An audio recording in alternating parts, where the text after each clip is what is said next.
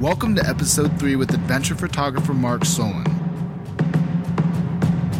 Welcome to the Art of Visuals podcast. My name is Prince McClinton, creative entrepreneur and founder of Art of Visuals. And each week we bring you inspiring people and messages to help you unlock your creativity, launch your business, travel the world, and create the life of your dreams. Thank you for spending time with me. Now let the good times begin.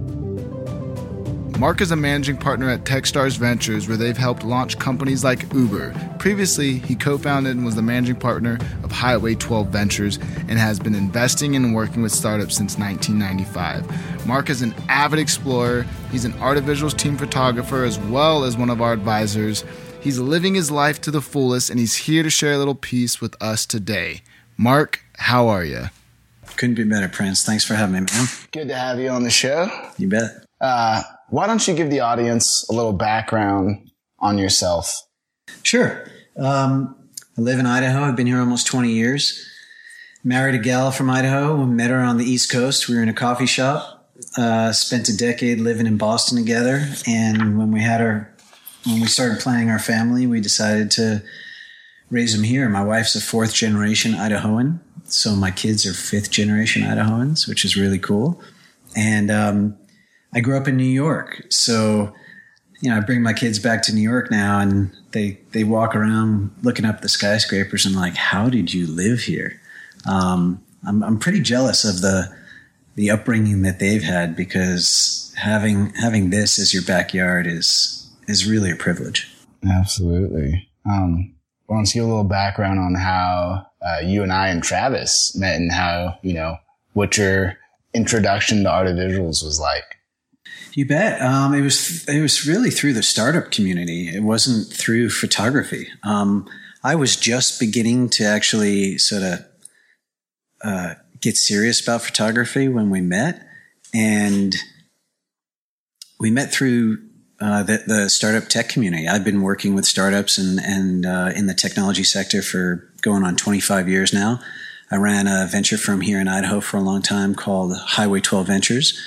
And about 5 years ago, joined David Cohen, the founder of Techstars, as one of the managing partners at Techstars. So it was through your work as a startup in this emerging startup community of Boise that we first met. And it was the perfect intersection of my sort of obsession with outdoor adventure photography and what you were doing, and the fact that what I thought you were doing as an entrepreneur was really rad. Before we even get into photography, at what point did you become the adventurer? Because I don't even like calling you outdoorsman, because you love the word adventure. So when did you become this adventurer? When did that start? Really, when I moved to Idaho. Growing up on the East Coast, I never left. First time I was on a plane, I was 19 years old. So my worldview growing up was New York City, and wherever my parents could drive a car to in a short period of time. When I met Pam and started coming out here on vacation time and spending a time in Idaho, it spoke to me in a way that nothing really had before. And our time was spent rafting the Payette River, or rafting the Boise River in a tube, or I met lots of the friends that Pam grew up with here in Idaho, and they were different than the people I grew up with. Slower pace, more time to visit, not as rushed, and a genuine appreciation and love for the outdoors. And what's remarkable about this place we live in, Prince, is that the next town of equal or larger size than Boise is 300 miles away. And this is a small town, right? So what does that give us? In any direction that you drive outside of Boise, 15, 20 minutes, you're out of cell phone coverage for a long period of time. There are very few places left in the United States that you can live an urban lifestyle with good careers, good culture, yet have access to deep, remote wilderness in a very short period of time. And that spoke to me, and it just became Idaho has shaped me as a person as much as anything I've done. It's interesting you say this all started when you moved to Idaho.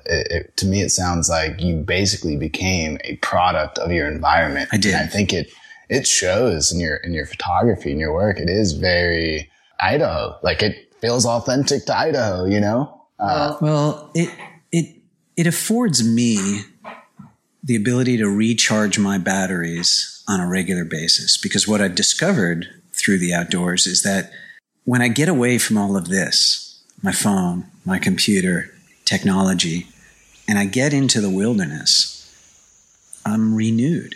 And any day that I'm not in the outdoors with my feet touching the earth and dirt is a day that I feel I've lost. And I'm able to do that every day here. Our trail system here in Boise, the Ridge to River Trail System, if you see my photography, you'll see that a good chunk of it is actually up there. And that's church for me. That's temple. And the ability to go have a spiritual experience every single day is renewing for me. And it's not for everybody, right? So, having worked with startups for a really long time has afforded me the ability to meet so many young people embarking on their careers and their lives. And I tell young people the same thing all the time. Find a place that recharges, where you can recharge your batteries on a regular basis. And that doesn't mean it has to be trail system and outdoors. That could be the opera. That could be professional sports. That could be the ocean. It could be anything. But if you live in a place where you can recharge your batteries on a regular basis, it makes you a better person.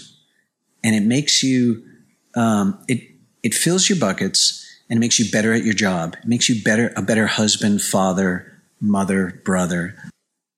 But living here has done that for me. It's been a way for me to be the best Mark Solon I can be. And I think that has had a huge impact on how I interact with other people in all facets of my life. So it sounds like the outdoors specifically allow you to really recharge your batteries, recharge your mindset. And so what do you think the top 3 takeaways of getting outside are? It's a chance for me it's the only time each day where I get to practice creative thought. Our lives are so rushed. There's a million distractions. We're multitasking all the time. When I'm in the mountains or on a river, which I can access so quickly here, it frees my mind to think about my family, think about my work. And I never go out with a plan of something I want to think about. Just like when I put on my running shoes or get on my mountain bike, when I leave my garage, I don't even know where I'm going. I turn left out of my driveway and I head towards the trail system, and it just happens, which is really cool because it's an adventure every time.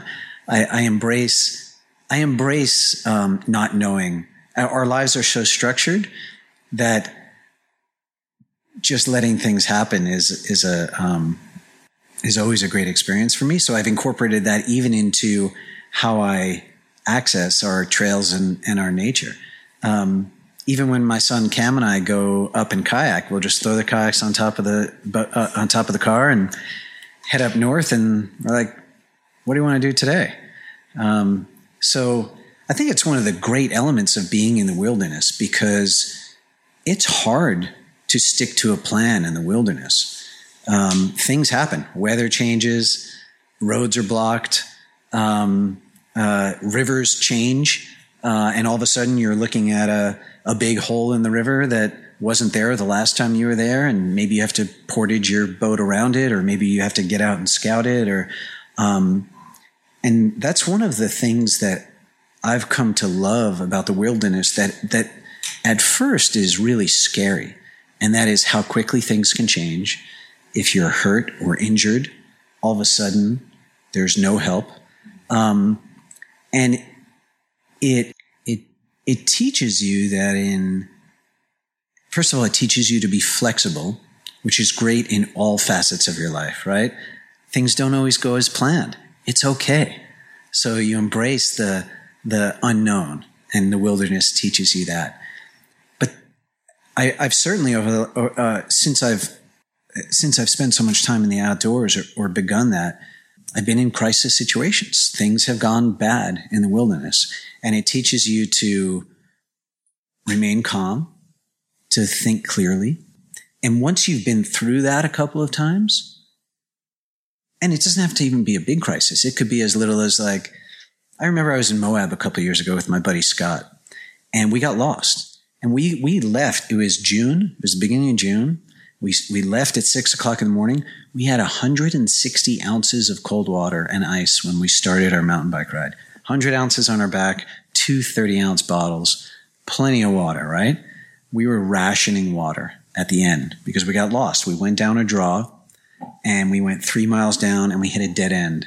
And we were off the trail, nobody around, over 90 degrees, approaching 100, and out of water. Not a fun experience. You know, you stay calm, you figure it out. And sure enough, were we thirsty, hot, and tired at the end of it? Yeah, but the more times you're placed in those situations, the more you understand the importance of remaining calm, thinking clearly, and generally not freaking out. But I've certainly freaked out a few times. Yes, I've done that as well.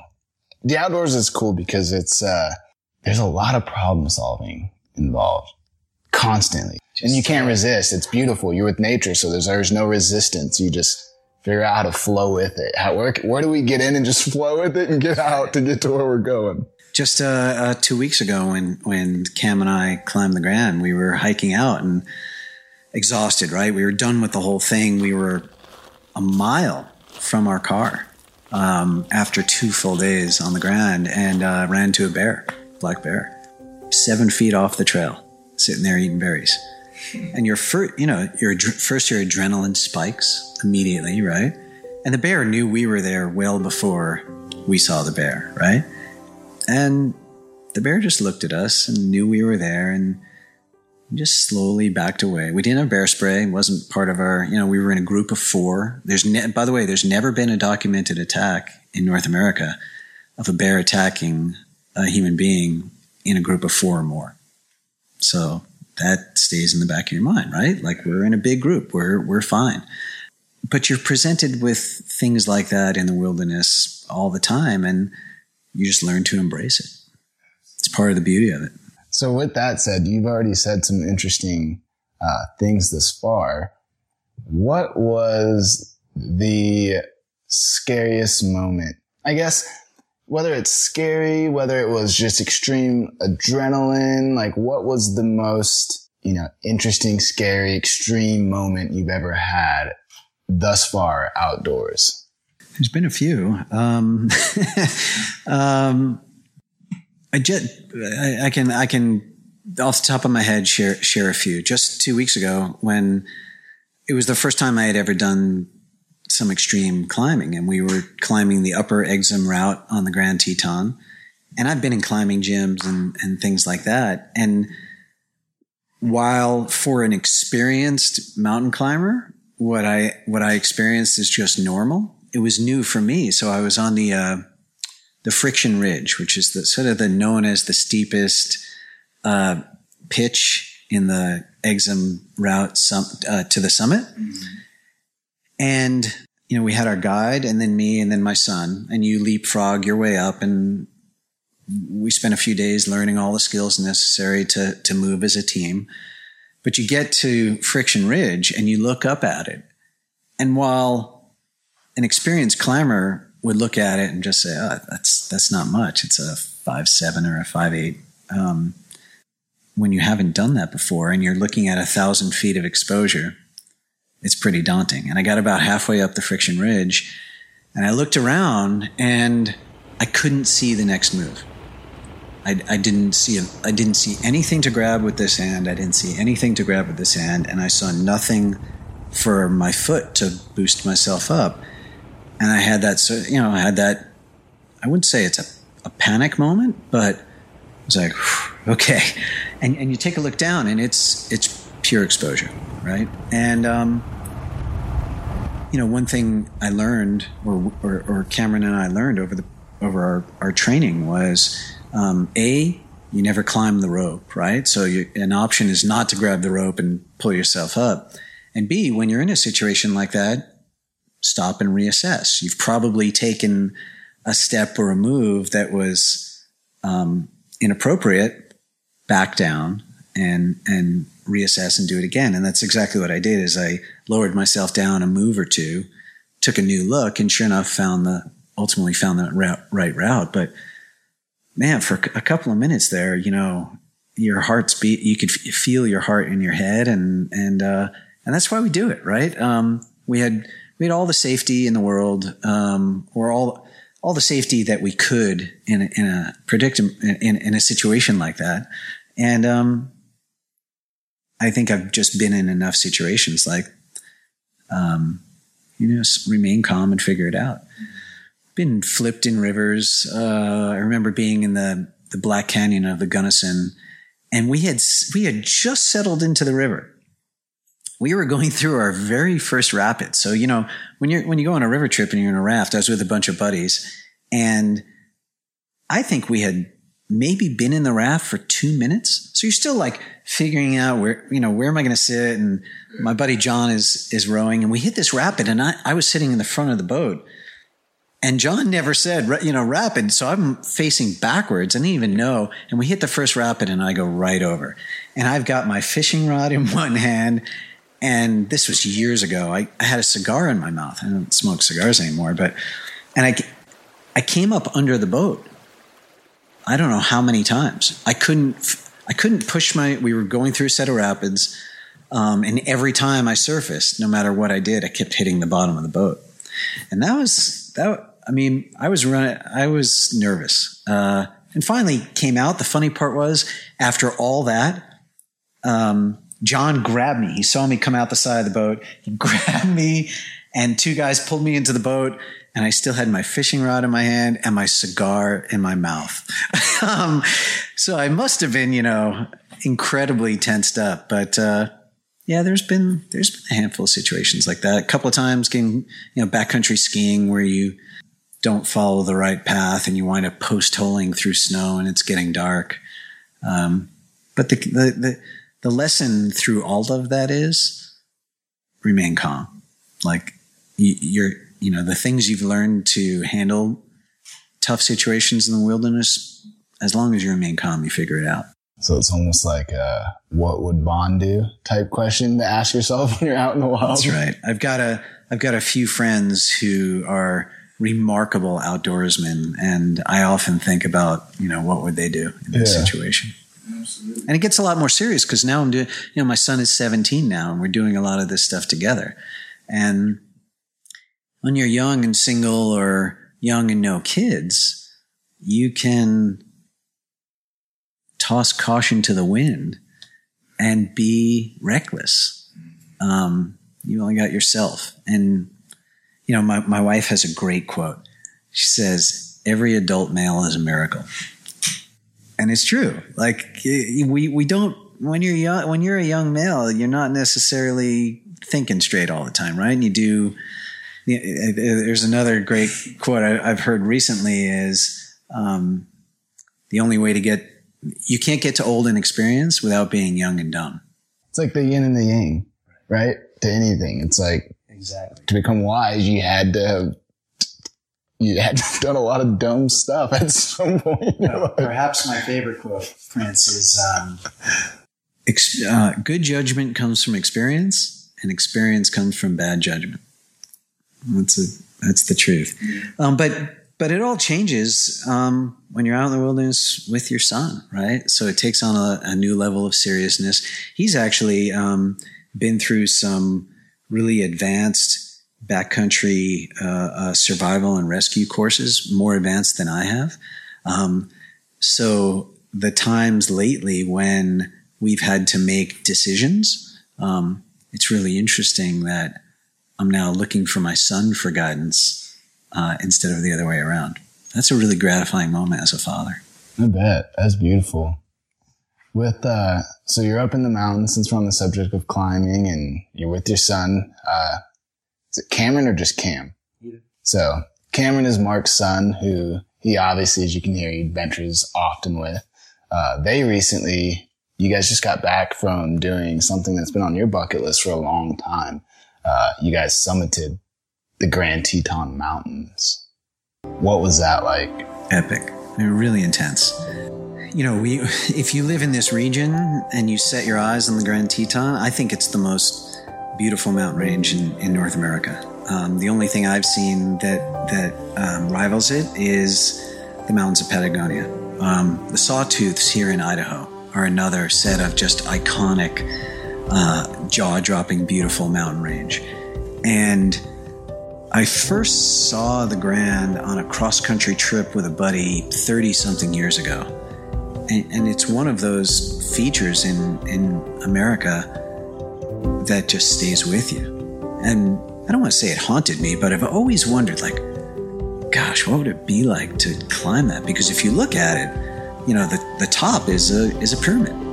And, snow covered year round. There's a glacier up there. And I never thought in a million years that I'd wind up standing on top of it. And I just threw it out there to my son last year. I'm like, what do you think about climbing the Grand next year? And he's like, right on. Awesome. And, I've become friends with Brian Smith, a guide in Jackson. We did some backcountry skiing right across from the Grand this winter. We skinned up in March, one of the peaks just south of the Grand, and we got up to 11,500 feet, looking right across at the Grand. And the funny part is there were two people actually climbing the Grand and skiing it that day. I was like, we got to climb this, Ken. And we made plans with Brian, who has summited the Grand, probably summits the Grand 10 times a year. And we took the classes with Brian that we had to learn the skills, and off we went. Life's short, Prince. You don't get two spins around this globe. And as I said earlier, for me, especially now being on the other side of 50, I've learned that you can be active and in the outdoors well into your 70s, if not the 80s. I think Klaus Obermeyer skied into it well into his 80s. But it's hard to do the really rigorous stuff past your mid-60s. Mountain climbing. I've met a few guys who can do class 4 paddling in their, late 60s, early 70s, but your body just starts changing in your late 60s, and you start losing a lot of strength and mobility and balance. And I'm going to be 52 this year. So you start doing the math and you realize that you're closer to the end than the beginning, probably. And it just creates a sense of urgency. Like, wow, there's still a lot I want to do. And the things I want to do all revolve around outdoor adventure. And that's where I want to spend my time. So that sounds like a really liberating place to be where you're at. Time's ticking, so let's live. Everything that I've ever wanted to do, I'm just going to start doing this, and I'm going to start doing it now and sooner than later, rather than talking about it and thinking about it. Yeah, it's choices we make, right? I'm incredibly lucky that I live in a place where so much of that stuff is accessible. I'm lucky that I'm married to a woman who enjoys it as much as I do. Pam is all in on, we have an 18-year-old daughter and a 17-year-old son. And we talk about very soon having a vehicle, our dream vehicle that could take us for days into the backcountry, and get lost. And I've got a lot of friends that, I've evolved to wanting to spend time with people who want to do those same things. So I've met people like Peter Horan is a great example. He's a good friend of mine. I met Peter first on the board of a company. We were both on the board of directors of a company called Perch, where we were an investor. And Peter is an incredibly successful businessman. He's been the CEO of multiple large companies. He's an advisor to many media companies. And Peter lives in Portland, and he's a fanatical outdoorsman, mountaineering, hiking, backcountry skiing. And as I got to know Peter 4 or 5 years ago, it became evident very quickly that all our interests were similar. And I just went on my first big adventure with Peter. We went down to southern Utah for 4 or 5 days together and just went exploring with a friend of his. And, he's got a old VW camper that's got more gear crammed into every nook and cranny. Whatever outdoor experience he comes upon, he's ready. And that, to me, that's living, right? So it's certainly not a race, but you travel around a bit and you realize, wow, this is a big world. There's a lot to see. And Instagram maybe fuels that more than anything, right? Or now art of visuals. Having people around the world being able to share all of these amazing places, the inspiration is never ending. And, one of the things I love about Art of Visuals, the new feature that you've put in with the ability to double click and dive in. Instagram is really limiting with regard to actually seeing what's in that picture. I love that I can now dive into a picture in Art of Visuals and say, whoa, it's almost like you're there. So I think that if we didn't have the social sharing of our outdoor adventures, we wouldn't even know about all of these places. So the important thing now is, how do we protect it, right? How do we make sure that just because people know that I like hanging out in McCall, Idaho, and it's not crowded and it's quite beautiful, how do we make sure it stays that way? How do we do that? Stewardship. Right? The thought leaders in the community. Look at, look at the Chris Burkharts or the Ben Weilands or the Jimmy Chins. All of the heroes in outdoor adventure, they preach it, right? They live it. I've been incredibly fortunate that I get to call Chris a friend, and I've watched him in the wild. He lives it, man. And when our heroes are leading by example, and we have a responsibility. If you care about the outdoors, you have a responsibility to pack it out, leave no trace. Absolutely. Just to take a step back, you had said something about you and Pam. Sounds like you guys kind of have an idea of what your ultimate adventure rig would be. I'm curious. Well, it's interesting because she wants a little bit of size and I want maneuverability.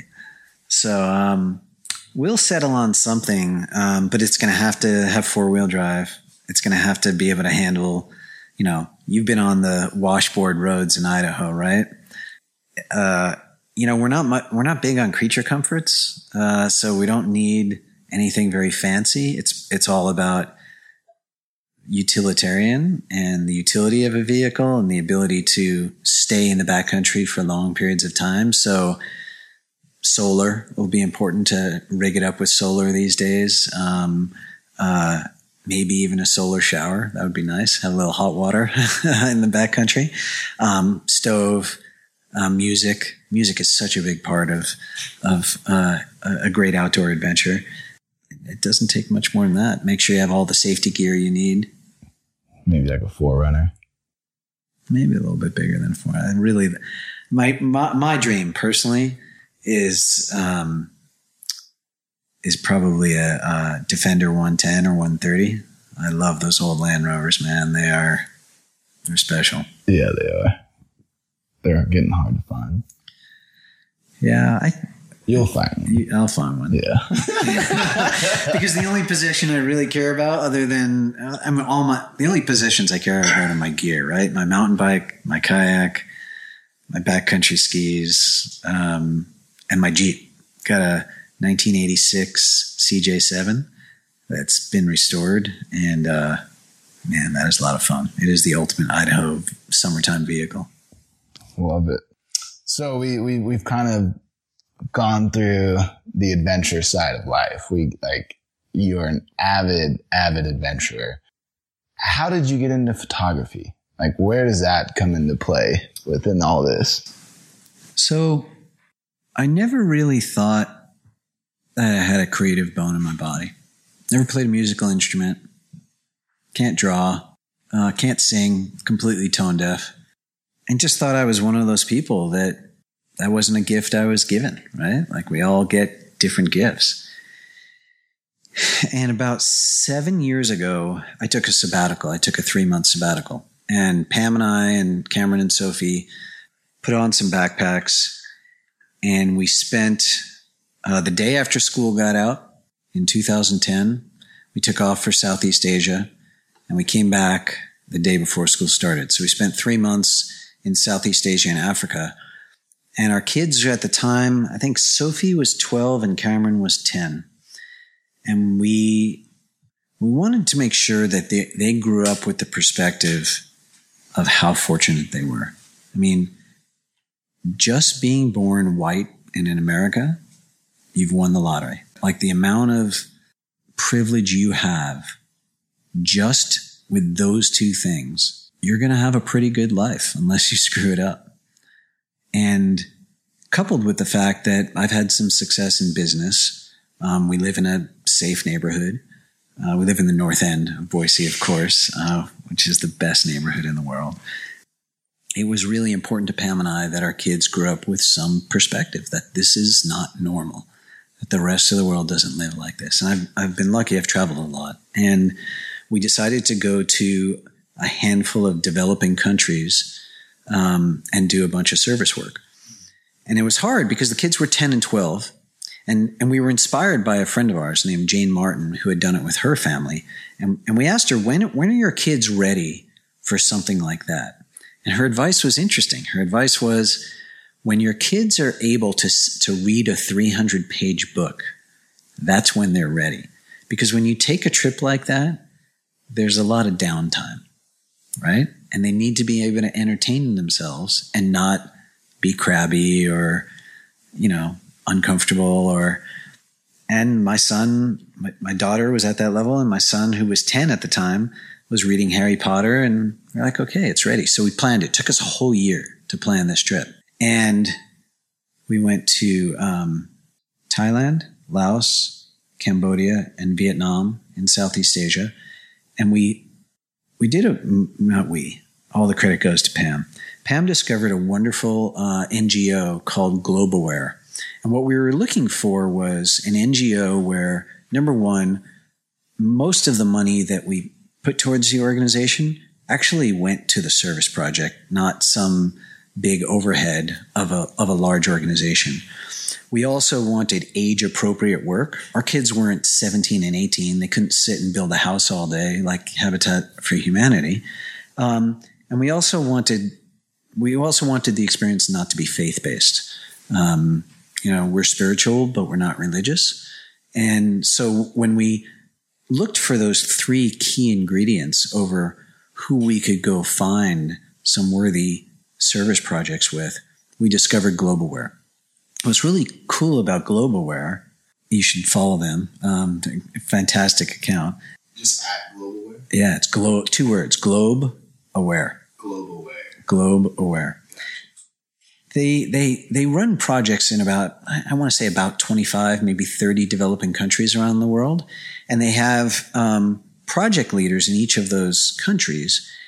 And what's interesting is the project leader's job is to identify a worthy project that takes about a week.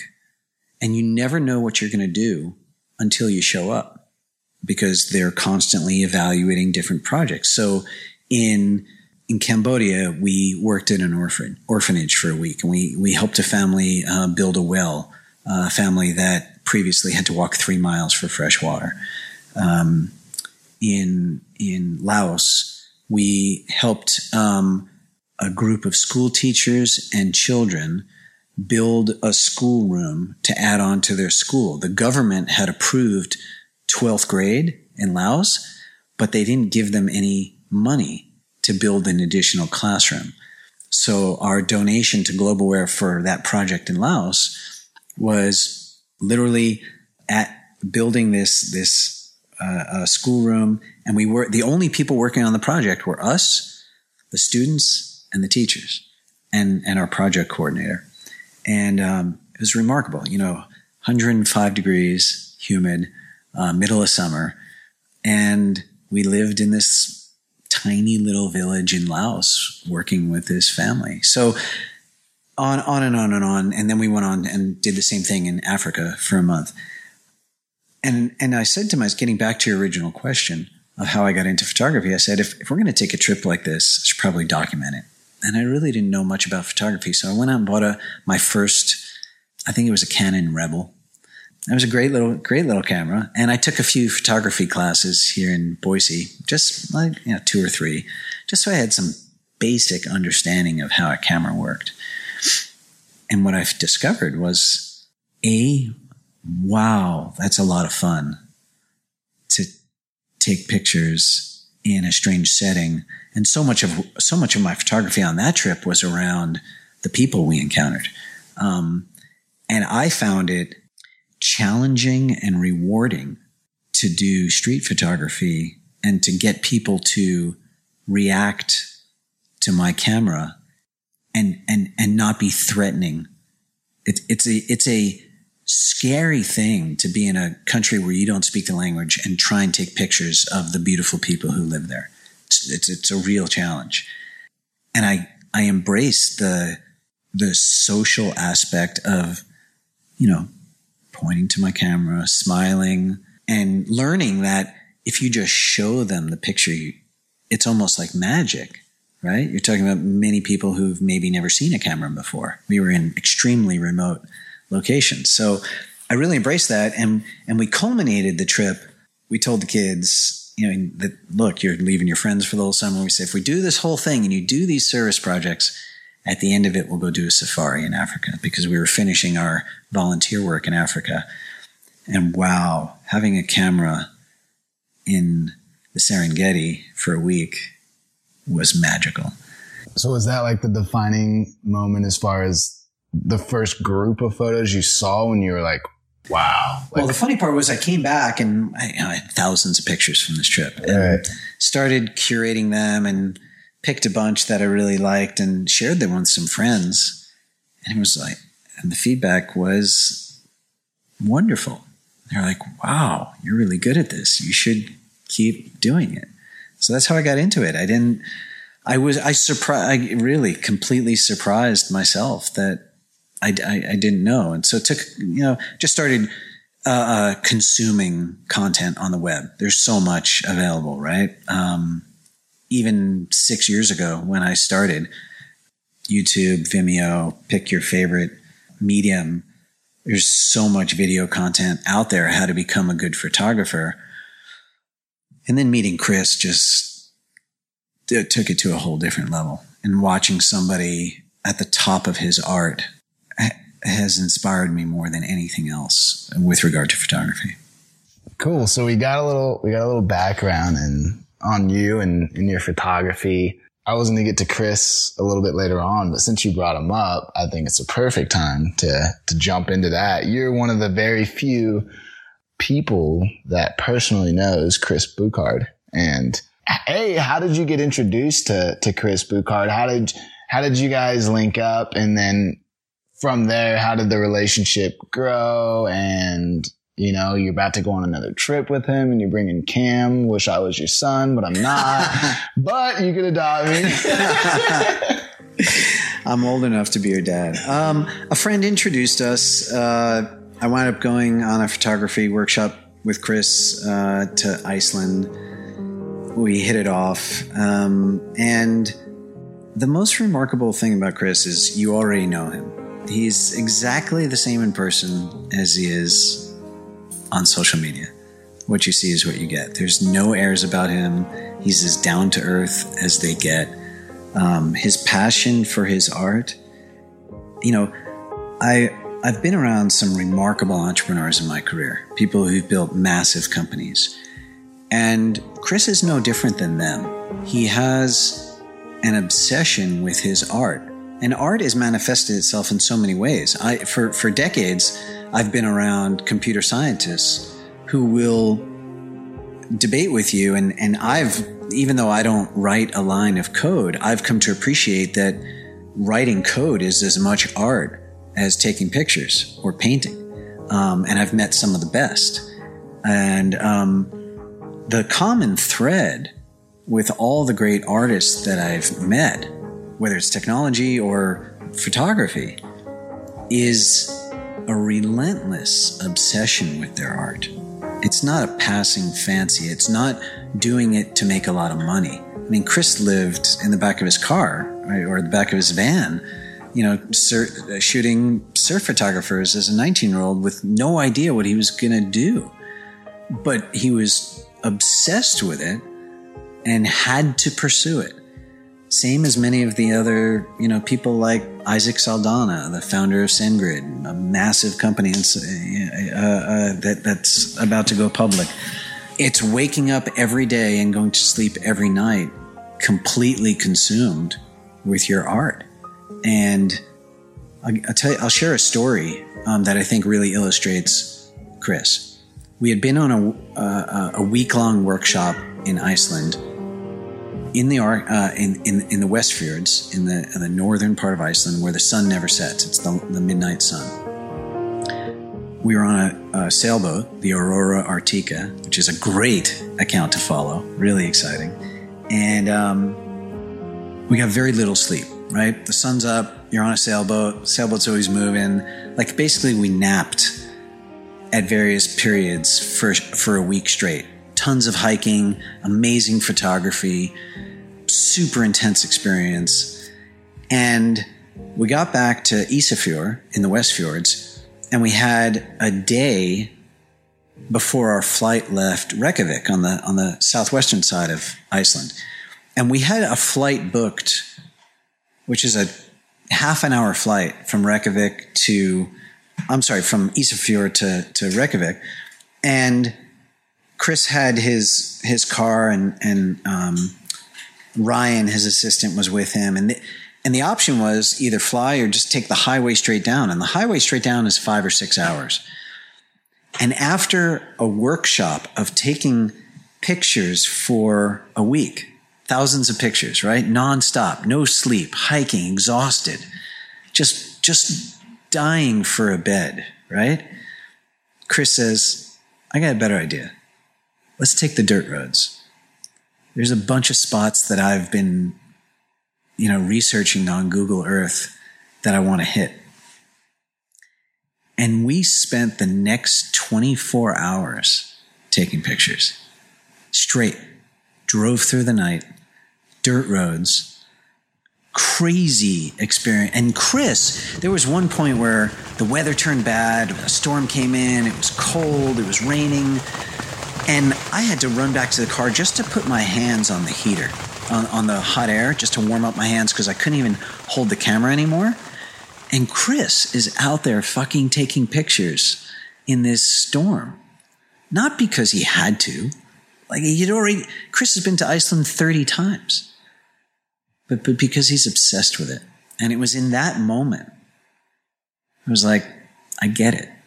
This is why greatness happens. When you're willing to suffer for your art, right? And since that 24-hour experience, it's changed my perspective on photography in the wilderness, because I'm now willing to suffer to get a great photograph and a great image.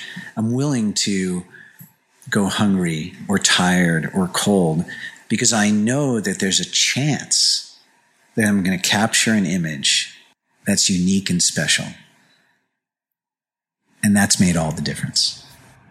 Absolutely. That was a really, really cool story. I only know what I hear about Chris Bouckaert. So it's rare to hear a firsthand story about the man, the myth, the legend, right? So that's awesome. What's one piece of advice that you learned personally from, and maybe it's 1, 2, 3, but, what's a piece of advice that you learned from being out with Chris Bouckaert on these excursions? More than anything, it's don't try and be somebody else. It's be yourself. And if you ask Chris, there's thousands of photographers who are better technical photographers. I mean, look at your Instagram stream, right? Look at your AOV stream. Look at the quality of some of those photographs. They're off the charts.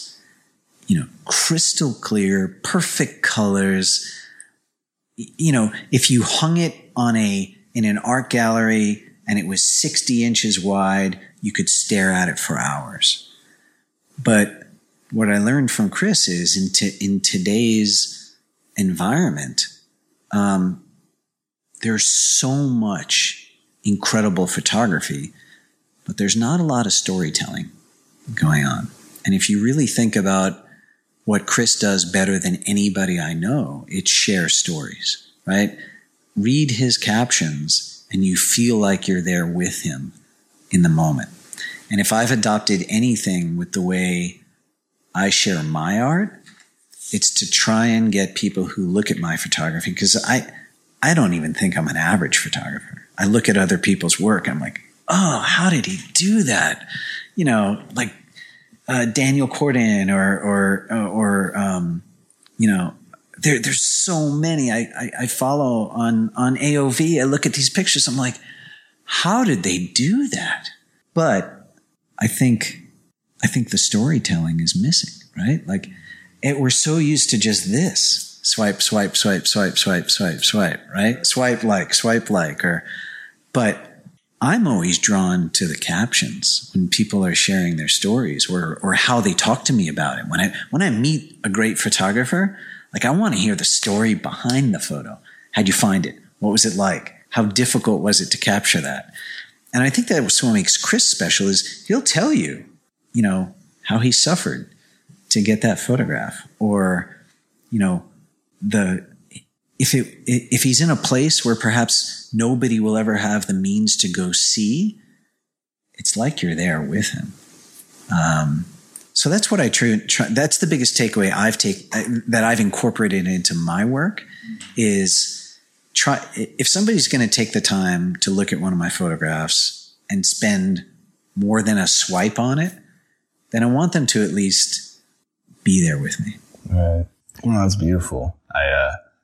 I think the storytelling aspect is so important. And I was talking to some of the other artists on the podcast, like Luke and Chris, the tech creative. And we were talking about how I feel like we live in a time right now, especially with social media, like photography and everything's just kind of blown up.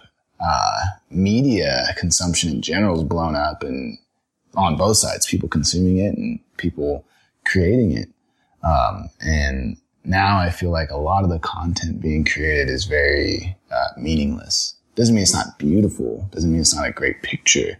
But there's nothing more to it other than taking a photo for the sake of taking a photo and showing everyone on Instagram the image, but there's really nothing else behind it. So with that said, do you have is there a vision for your art? Is there a vision for what you're doing, what you're creating? Yeah. Is there a message behind it? Sure. More than anything, over the last year or two, I've had a lot of people in the tech community tell me that my photography has inspired them to spend more time outdoors. And specifically around this community of people who work in tech, because mostly everyone sits in front of a screen all day. And I think societally, we are losing our touch with the outdoors. I really believe that there's a plague of outdoor deficiency syndrome among us in our society. That if I make no greater contribution to the tech community than to inspire some people to spend some more time outdoors, then I feel that's actually a pretty significant contribution. Because I know every time I bring somebody from a big city to Idaho for the first time, and I put them in the Jeep, and I drive up Highway 55, their minds are blown, and they can't wait to come back. And it's incredibly gratifying to expose somebody to this in the same way that I was exposed to it by my wife, right? I mean, I grew up in a big city. I wasn't exposed to it in the first half of my life. So two ways to answer your question. One is the purpose of my work right now, while I still have a career in technology, is to inspire as many people as I can in that community to spend more time outdoors. There's one more chapter to my career. I don't know when it's going to happen, but I've got some stories to tell. And I'd like to do it through photography and film. There's a few really special stories that I'd love to share, and that'll evolve over time. But I think right now, photography really scratches that itch for me, especially outdoor adventure photography. And I feel lucky to be able to do it. Beautiful. Parting words. I think we're just about there on time. So what advice do you want to leave? And I'll leave this open-ended. What do you want to leave the community with?